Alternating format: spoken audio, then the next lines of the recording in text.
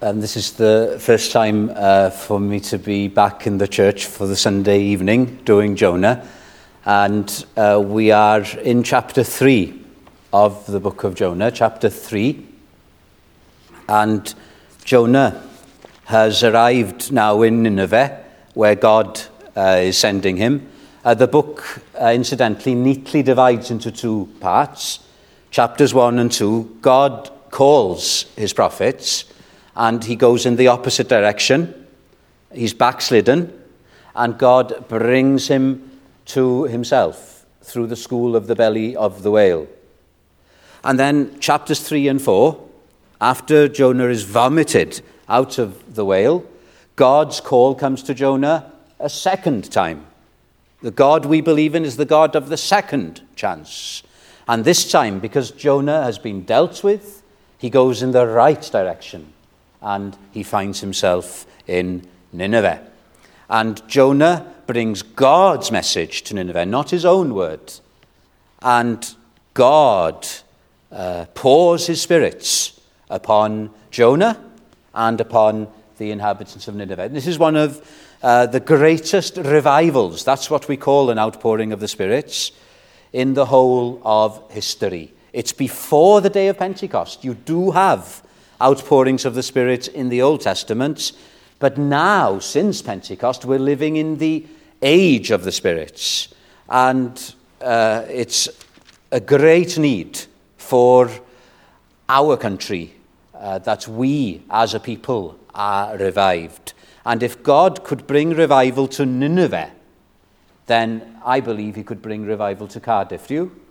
It's the need of the hour. And Jonah wasn't sent to Nineveh as a revivalist. Very important that. He was sent as an evangelist. And when you read about all the great revivals, including the ones in the New Testament, it was the gospel that was preached. That's what the Spirit blesses.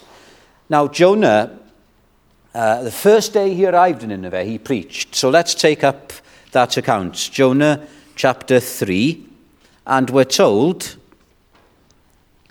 halfway through verse 3 of Jonah 3. Now Nineveh was an exceedingly great city, a 3-day journey in extent. And Jonah began to enter the city on the first day's walk. And then he cried out and said, "Yet 40 days and Nineveh shall be overthrown." So the people of Nineveh believed God, proclaimed a fast, and put on sackcloth, from the greatest to the least of them. Then word came to the king of Nineveh, and he arose from his throne and laid aside his robe, covered himself with sackcloth, and sat in ashes.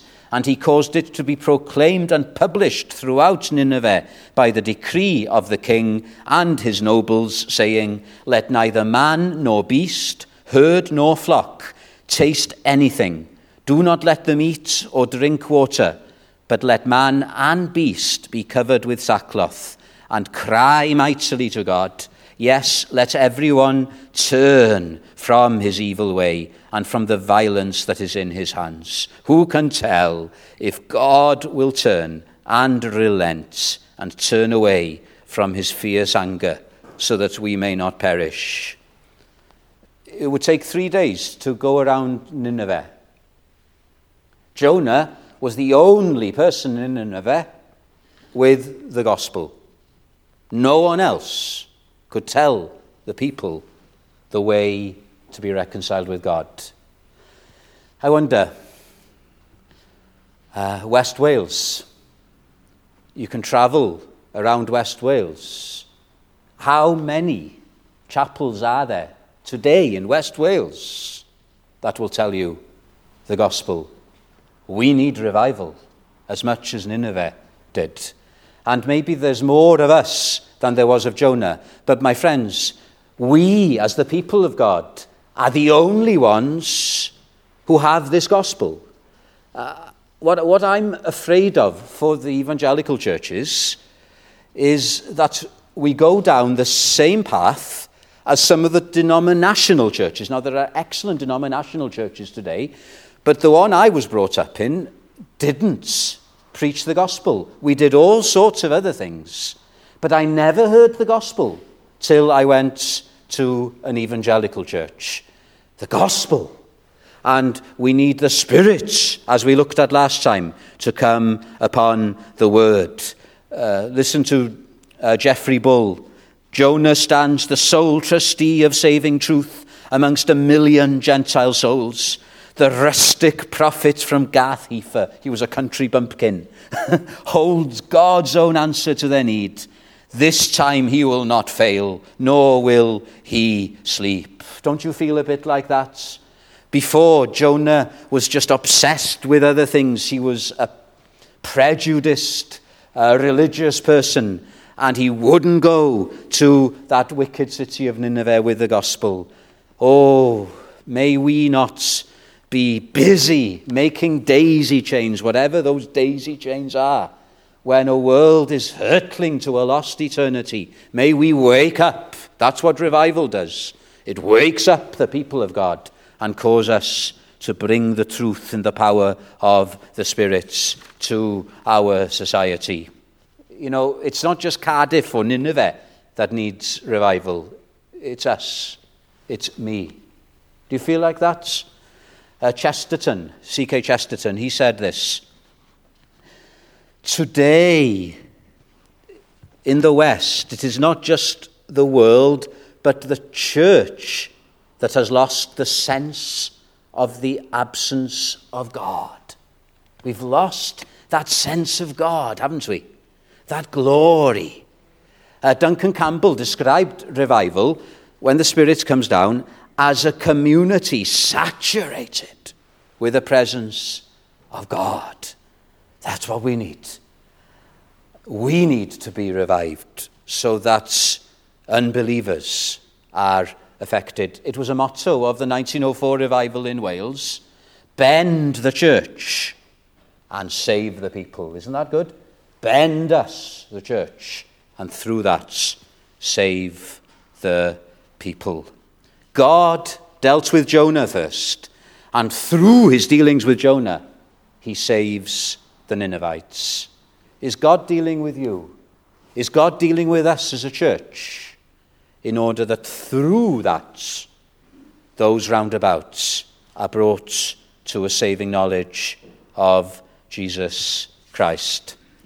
So what happens then in Nineveh under Jonah's preaching? That's what we're going to start looking at tonight. I don't think I've got enough time to go through everything.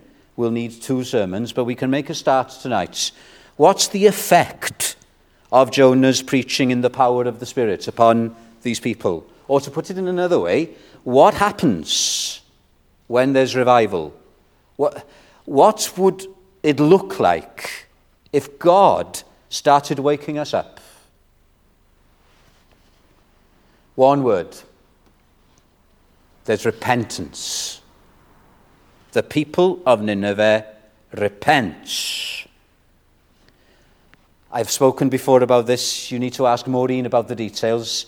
I think it was the late 70s, early 80s, there was an awakening, another word for revival, in Romania, Moldova.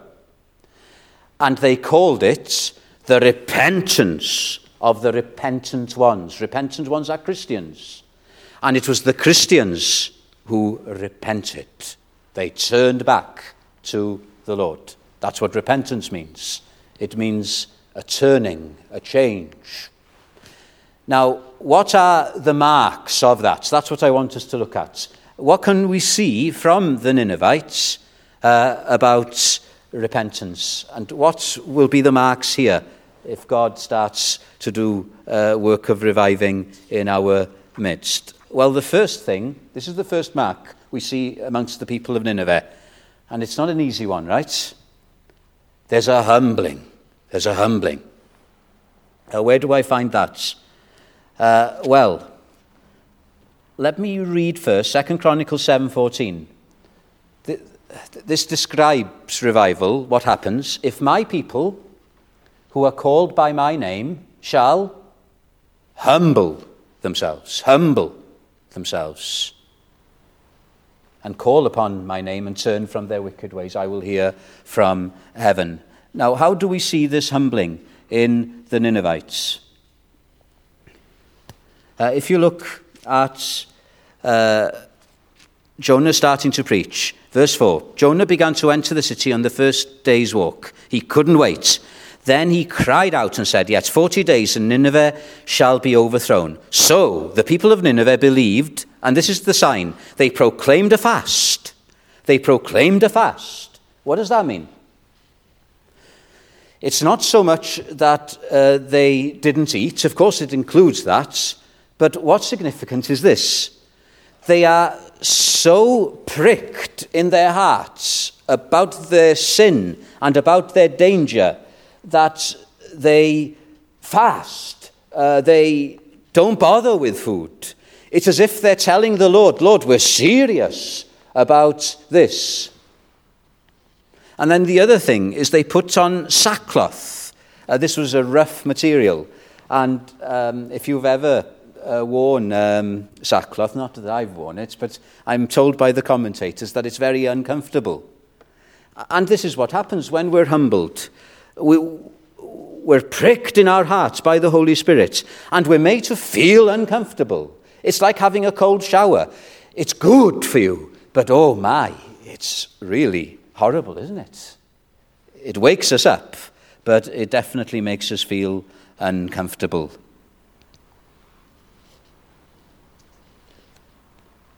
Jonah. He was a nobody. I'm using my imagination now. He wasn't dressed in fine clothes. He probably didn't wear a suit. He was from Gath Hepher, from the back of beyond in Israel, and he was coming to this great metropolis. And this little man stood in the Times Square of Nineveh and just cried out his simple message, the word of God. And boys back, there was power. And he could see the people pricked in their hearts. That's what happens. We don't need great public speakers. It doesn't even have to be a preacher. It can be you, me. The power of the Spirit. Think of a fisherman who's been a failure. He's done the worst possible thing, denied his master. And now what's happening? This fisherman with no education is standing up, and 3,000 people are humbled. They are pricked in their hearts. That's Simon Peter on the day of Pentecost. That's repentance, this humbling, this convicting work of the Holy Spirit. I want to give an example from the 1859 revival. I want to educate you with what happened in Wales. Some of you will know the details, but it's worth repeating. In 1859, there was somebody in the college in Bala studying theology, and he says, these two men from Cardiganshire came. Two plain men from Cardiganshire, like Jonah. And they preached Jesus Christ simply and unaffectedly, without much culture or eloquence. But they had more. Eternity pervaded the service. Heaven was in that place. A person is just cut to the core. Humbling. It's interesting here that it's the king as well who put sackcloth on. What's significant is this, verse 6. Then word came to the king of Nineveh. He had a report of what was happening in the city. You can imagine, it's not just ones or twos that are being humbled, crying out for mercy. We can imagine some of them maybe falling on their faces. We can imagine others weeping copiously. And multitudes, probably hundreds, if not thousands. And the king gets to hear of it, just a report of it. And he's humbled as well. And what's significant is that the king puts sackcloth on, and the king sits in ashes. He takes off his kingly robe, his fine garments, and he's the same as everybody else. This is Bull again. If you want a commentary that reads like a novel, don't take that the wrong way. A commentary that grips you, read Bull. He doesn't always explain the verses, but this is what he says. Sackcloth makes level. Is that good? Sackcloth makes level.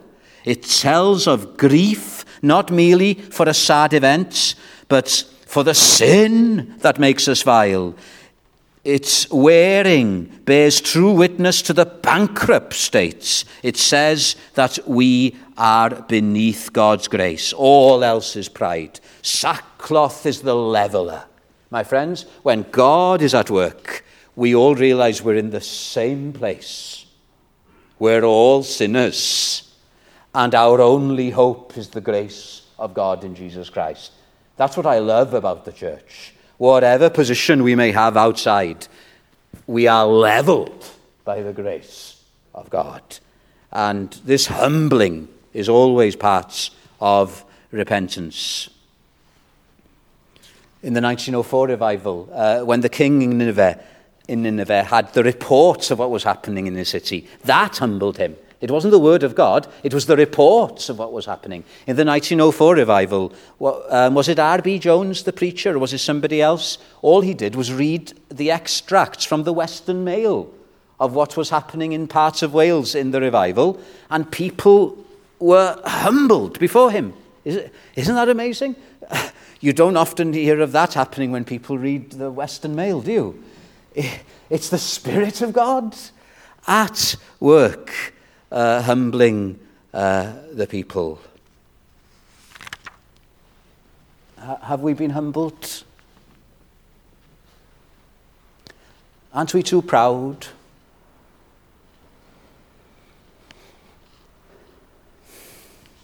We need the work of the Spirit, don't we? To level us, to bring us down. And what's really interesting here, it's the people who are first affected, and they then affect the bigwigs in society, the king and the palace. So the king issues a royal decree, and there's something quite scary about the decree, isn't there? Let neither man nor beast, herd nor flock taste anything. So if you can imagine, not only the people fasting, but the cattle fasting and the sheep fasting. And have you ever heard a cow or a sheep that's really hungry? It's a horrible sound. It's horrible. And we can imagine the wailing of the people and the wailing of the cattle, and from the palace down to the hovel, all are brought down. That's the first sign of repentance, humbling. There's no point talking about repentance unless we're humbled. It's the vox populi, it's the people, it's the common people here who are influencing the great and the good. Often God begins among the people. So that's the first sign, humbling. Have we been humbled? We sang, didn't we? Do we mean this? Come, let us. It's corporate, not just individual. Come, let us to the Lord our God with contrite, broken hearts return. Our God is gracious, nor will he leave the desolate to mourn. Do we feel humbled because of sin? Do we hate the sin, not so much the consequence? I know we need to have the fear of God in terms of not wanting to go to hell. But do we fear sin as sin? That's what really humbles. The second thing, the second sign here is what? Not just humbling, but turning. Come back to 2 Chronicles 7, verse 14. If my people who are called by my name shall humble themselves and seek my face and shall turn from their wicked ways. And this is what we see here in Nineveh. They proclaimed a fast, verse 5. They show these outward signs of contrition, of mourning for sin, of being humbled. And then the king hears about it, and he proclaims a decree. We've looked at that briefly. And then verse 8, but let man and beast be covered with sackcloth and cry mightily to God. Yes, let everyone, here it is, turn from his evil way and from the violence that is in his hands. It's not just that we're brought low. It's not just that our hearts are broken because of sin. It does something to us, you know. What I can say this, right, because I'm a Welshman. What do they say about us Welsh people? That it's easy to get a Welshman to cry. We're emotional people. But it takes an earthquake to get a Welshman to change his mind. Isn't that true? So, tears don't mean anything to God in and of themselves. What's important is we change our minds. That's the root meaning of repentance. And that shows itself in action, that we turn from our sin. J.I. Packer, who went to be with the Lord recently, he put it brilliantly. He said, repentance is a change of mind issuing in a change of life. And what we find really important here is we're told what sin the Ninevites turned from. Look again at verse 8. But let man and beast be covered with sackcloth and cry mightily to God. Yes, let everyone turn from his evil way and from the violence that is in his hands. From the violence. Do you notice in that verse, you've got the singular, let everyone turn from his evil way, and from the violence, that's plural. The city of Nineveh was renowned for its violence. It was called the city of blood as a result. And what the preaching of Jonah does under the Spirit is pinpoints the besetting sins of the people. John the Baptist, another great preacher, he preached Christ, didn't he? But he also preached repentance. And he didn't just say repent, he said, bring forth fruit to prove your turning. And then, do you remember what happened? The people asked him, what shall we do? And he specifies, doesn't he, to each group what they should do. So he says, for example, to the soldiers, don't do violence.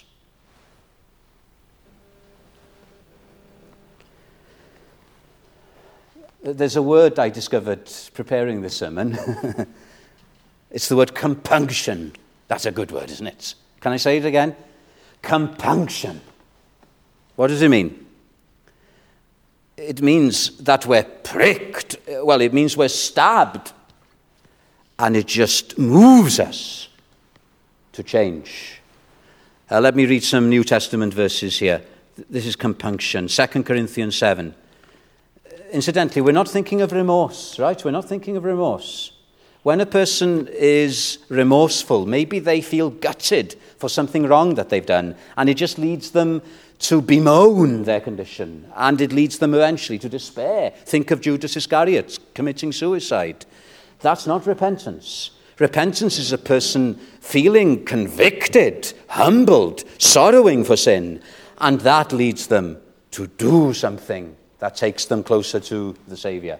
So 2 Corinthians chapter 7, this describes this compunction, not remorse, but repentance, not legal repentance, evangelical repentance. This is how it is put.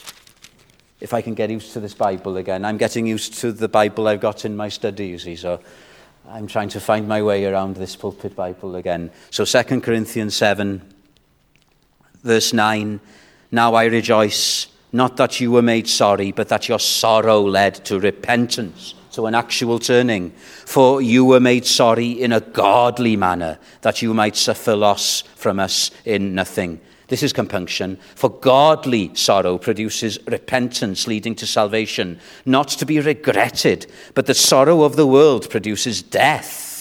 And then you've got this description, verse 11. For observe this very thing, that you sorrowed in a godly manner. What diligence it produced in you. What clearing of yourselves. What indignation. What fear. What vehement desire. What zeal. What vindication. In other words, there is a change, isn't there? There is this hatred of sin, but instead of producing remorse, which leads more to self-pity and despair, this leads to turning from sin, a vehement turning from sin, and a turning to the Lord. It's a change of direction again.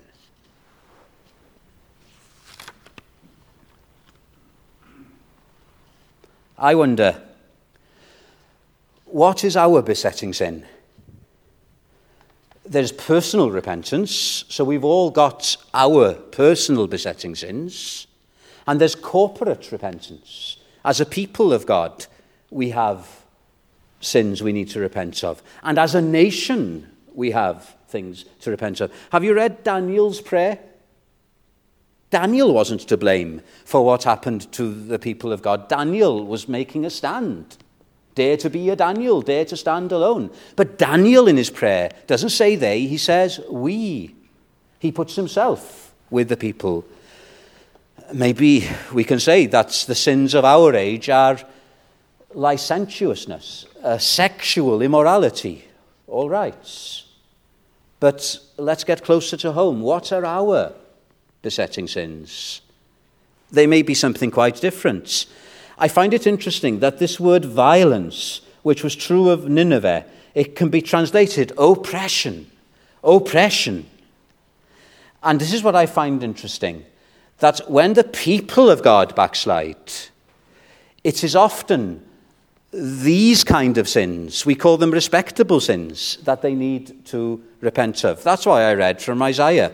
Isaiah prophesied to a very religious people. They were still moral people. But God is saying to them, in effect, look, I've had enough of your religious deeds. They stink before me.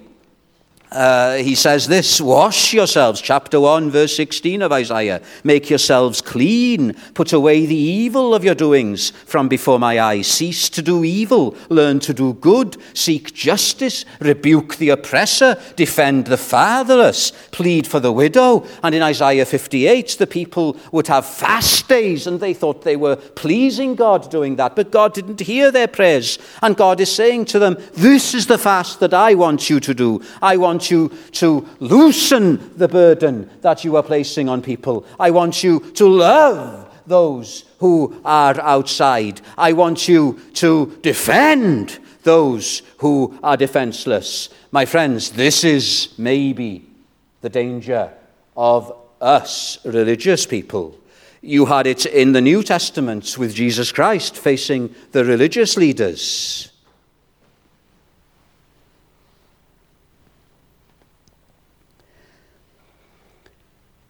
I've mentioned Duncan Campbell. He was used of God in the Hebrides, Isle of Lewis.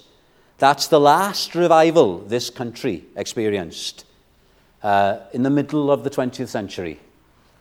And there were a group of deacons praying for revival. This happened before, I think, Duncan Campbell arrived. And they were praying in a barn.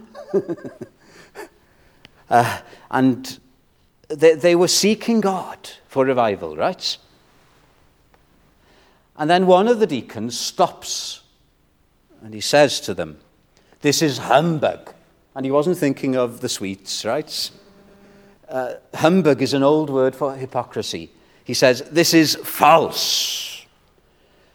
How can we seek God for revival if we are not right? If we haven't put things right?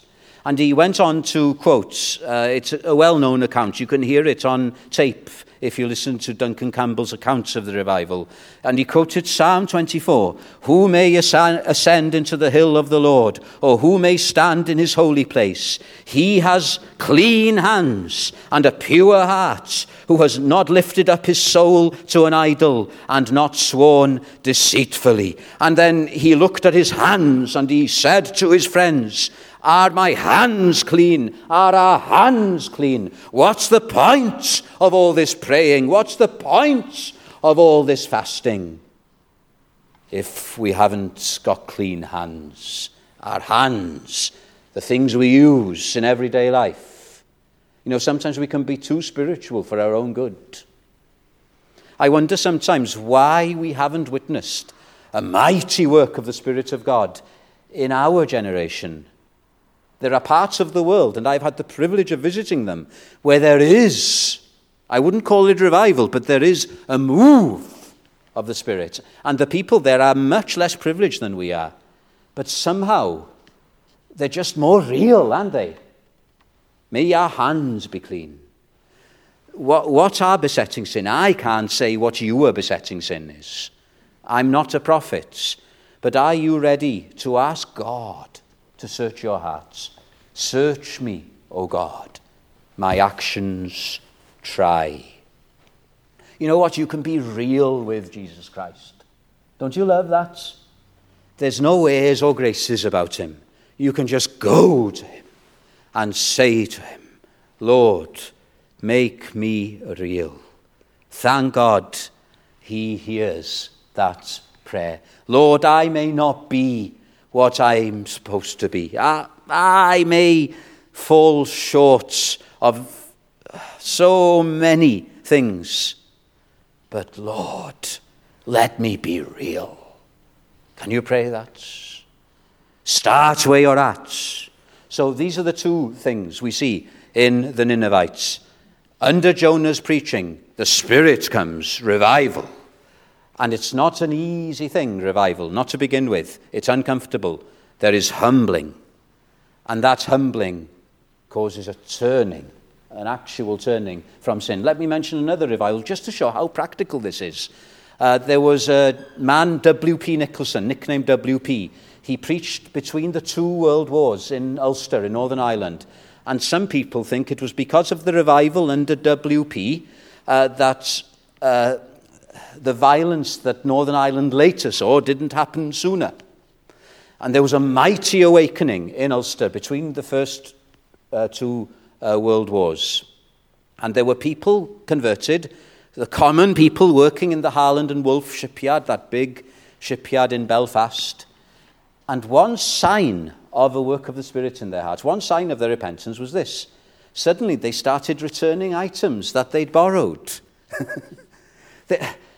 Most of the time, we don't think things are sinful, do we? But when the Spirit comes and when there's a compunction, we just see things that we sometimes take for granted. We see them as sinful. And so these poor people were returning all these items. And you know what they had to do? They had to build a brand new warehouse. So many items had been returned. Isn't that practical?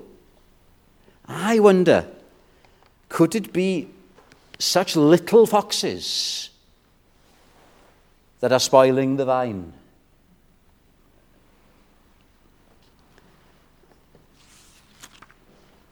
I want to come on. I'm not going to have time tonight. It's too big a point. But let me just mention it briefly. The third sign of repentance in the people of Nineveh. I don't want anybody leaving thinking that repentance is something legal, something you have to grit your teeth and get on with, The third sign, and what makes it evangelical, not legal repentance, is that the people believed. Chapter 3, verse 5, so the people of Nineveh believed God. Do you want to repent more? How do you do it? You don't look within, right? As Robert Murray McShane said, for every look within. How many looks do you give to Christ on the cross? I can't remember what McShane said. Is it 7? A perfect number? Let's say it's 7. For every look within, give at least 7 looks to the cross. That's what produces repentance. Zechariah, he said in chapter 12, they looked upon him that they had pierced, and they mourned.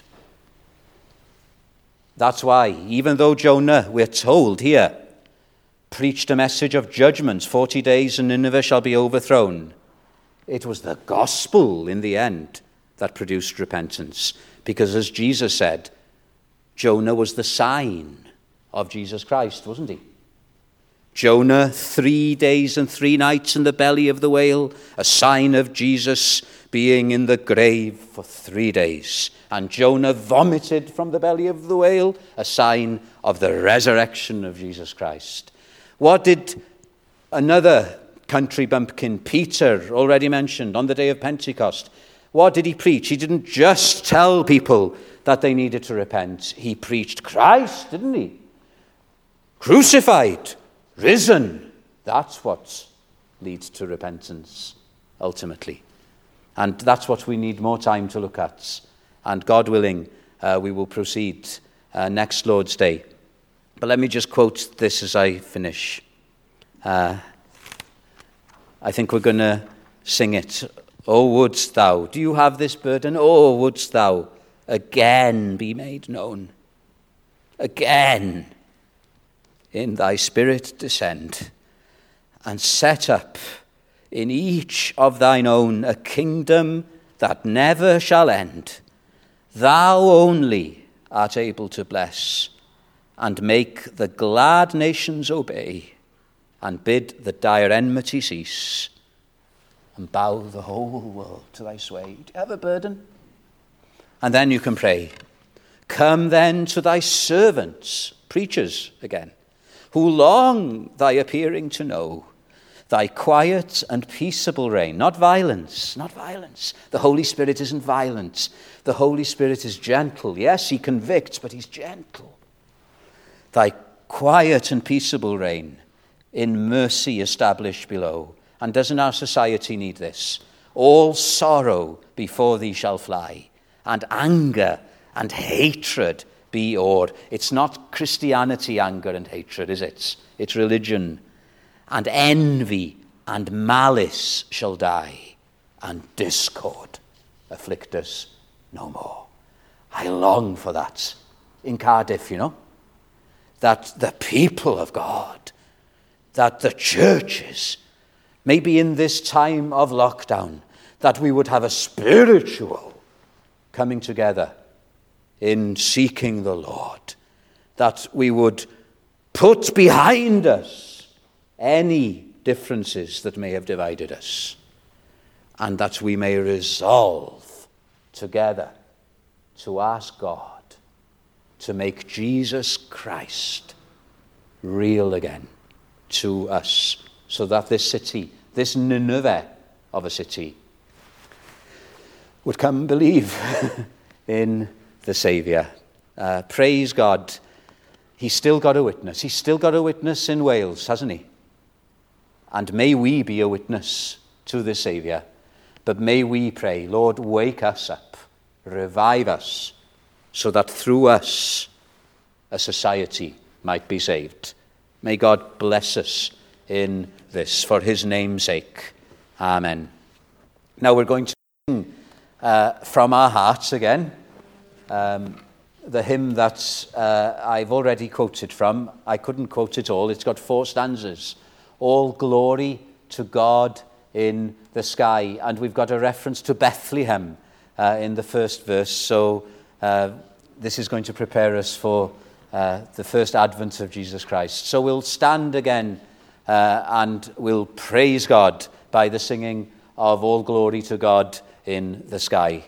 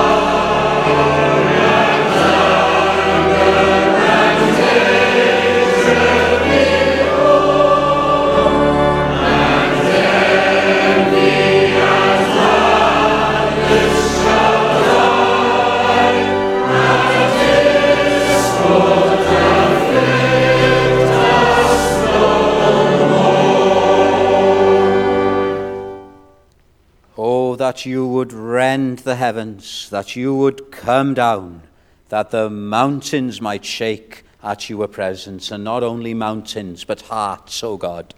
May our hearts be stabbed, as it were, by thy Spirit, so that we who can be so proud by nature are brought down, and we turn from our wicked ways and turn to thee, the only one who can heal us. Lord, we thank thee that thou art a God who heals the backslider, that thou canst restore all the years, and they seem long years now, that the locust have eaten.